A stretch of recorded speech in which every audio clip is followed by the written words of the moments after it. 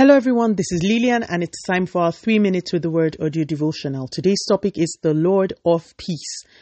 And our anchor scripture is taken from the book of 2 Thessalonians chapter 3 and verse 16.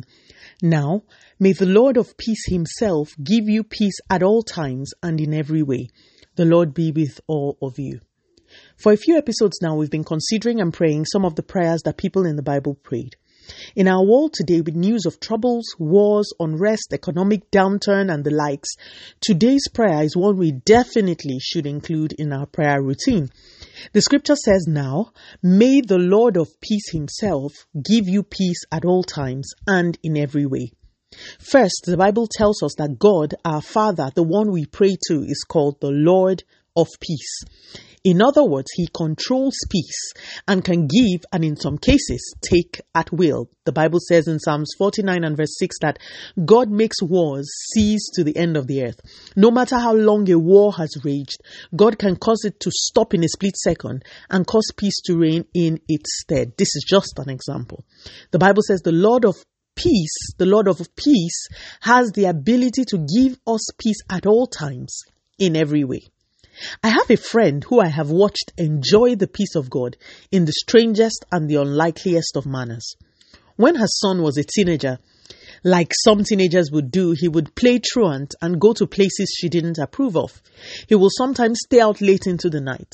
When she spoke to him again and again and he didn't respond, she locked him out of her house one night. The young man on that night came to my own house in the dead of the night and explained what had happened. I let him in and went to see my friend the next day. I asked her how on earth she wasn't worried about the safety of her son. She said to me, Lillian, I was troubled at first, but I prayed for God to give me peace, and then I slept like a baby. This particular friend has told me more than once about incidents that would have thrown her into panic, but for which she prayed for peace and received an unusual ability to fall asleep in the middle of the most intense battles she had faced. I remember many years ago when I lived in a country different from the one that I live now.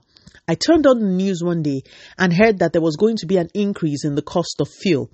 For whatever reason, I panicked. You cannot imagine the levels of anxiety that the enemy threw me into as a result of this seemingly insignificant news. It was ridiculous. I finally got the sense to pray and ask God to give me peace. All he did was give me a word from scripture, and that was it. Peace flooded my soul like a river. My point is, God can give peace by whatever means. He could give you a word. He could make a big problem look small. He can cause you to sleep through a storm. He is the Lord of peace. And in a world where things are looking more uncertain by the day, and where Satan is trying to use any opportunity to cause you to be anxious, I urge you to press into this dimension of God, the Lord of peace. We have spoken about the prayer. Now, let us pray it. Father, in the name of Jesus, thank you so much for your word. Today, Lord, we repent for worrying and for being anxious because, Lord, we know better. We know that you are with us.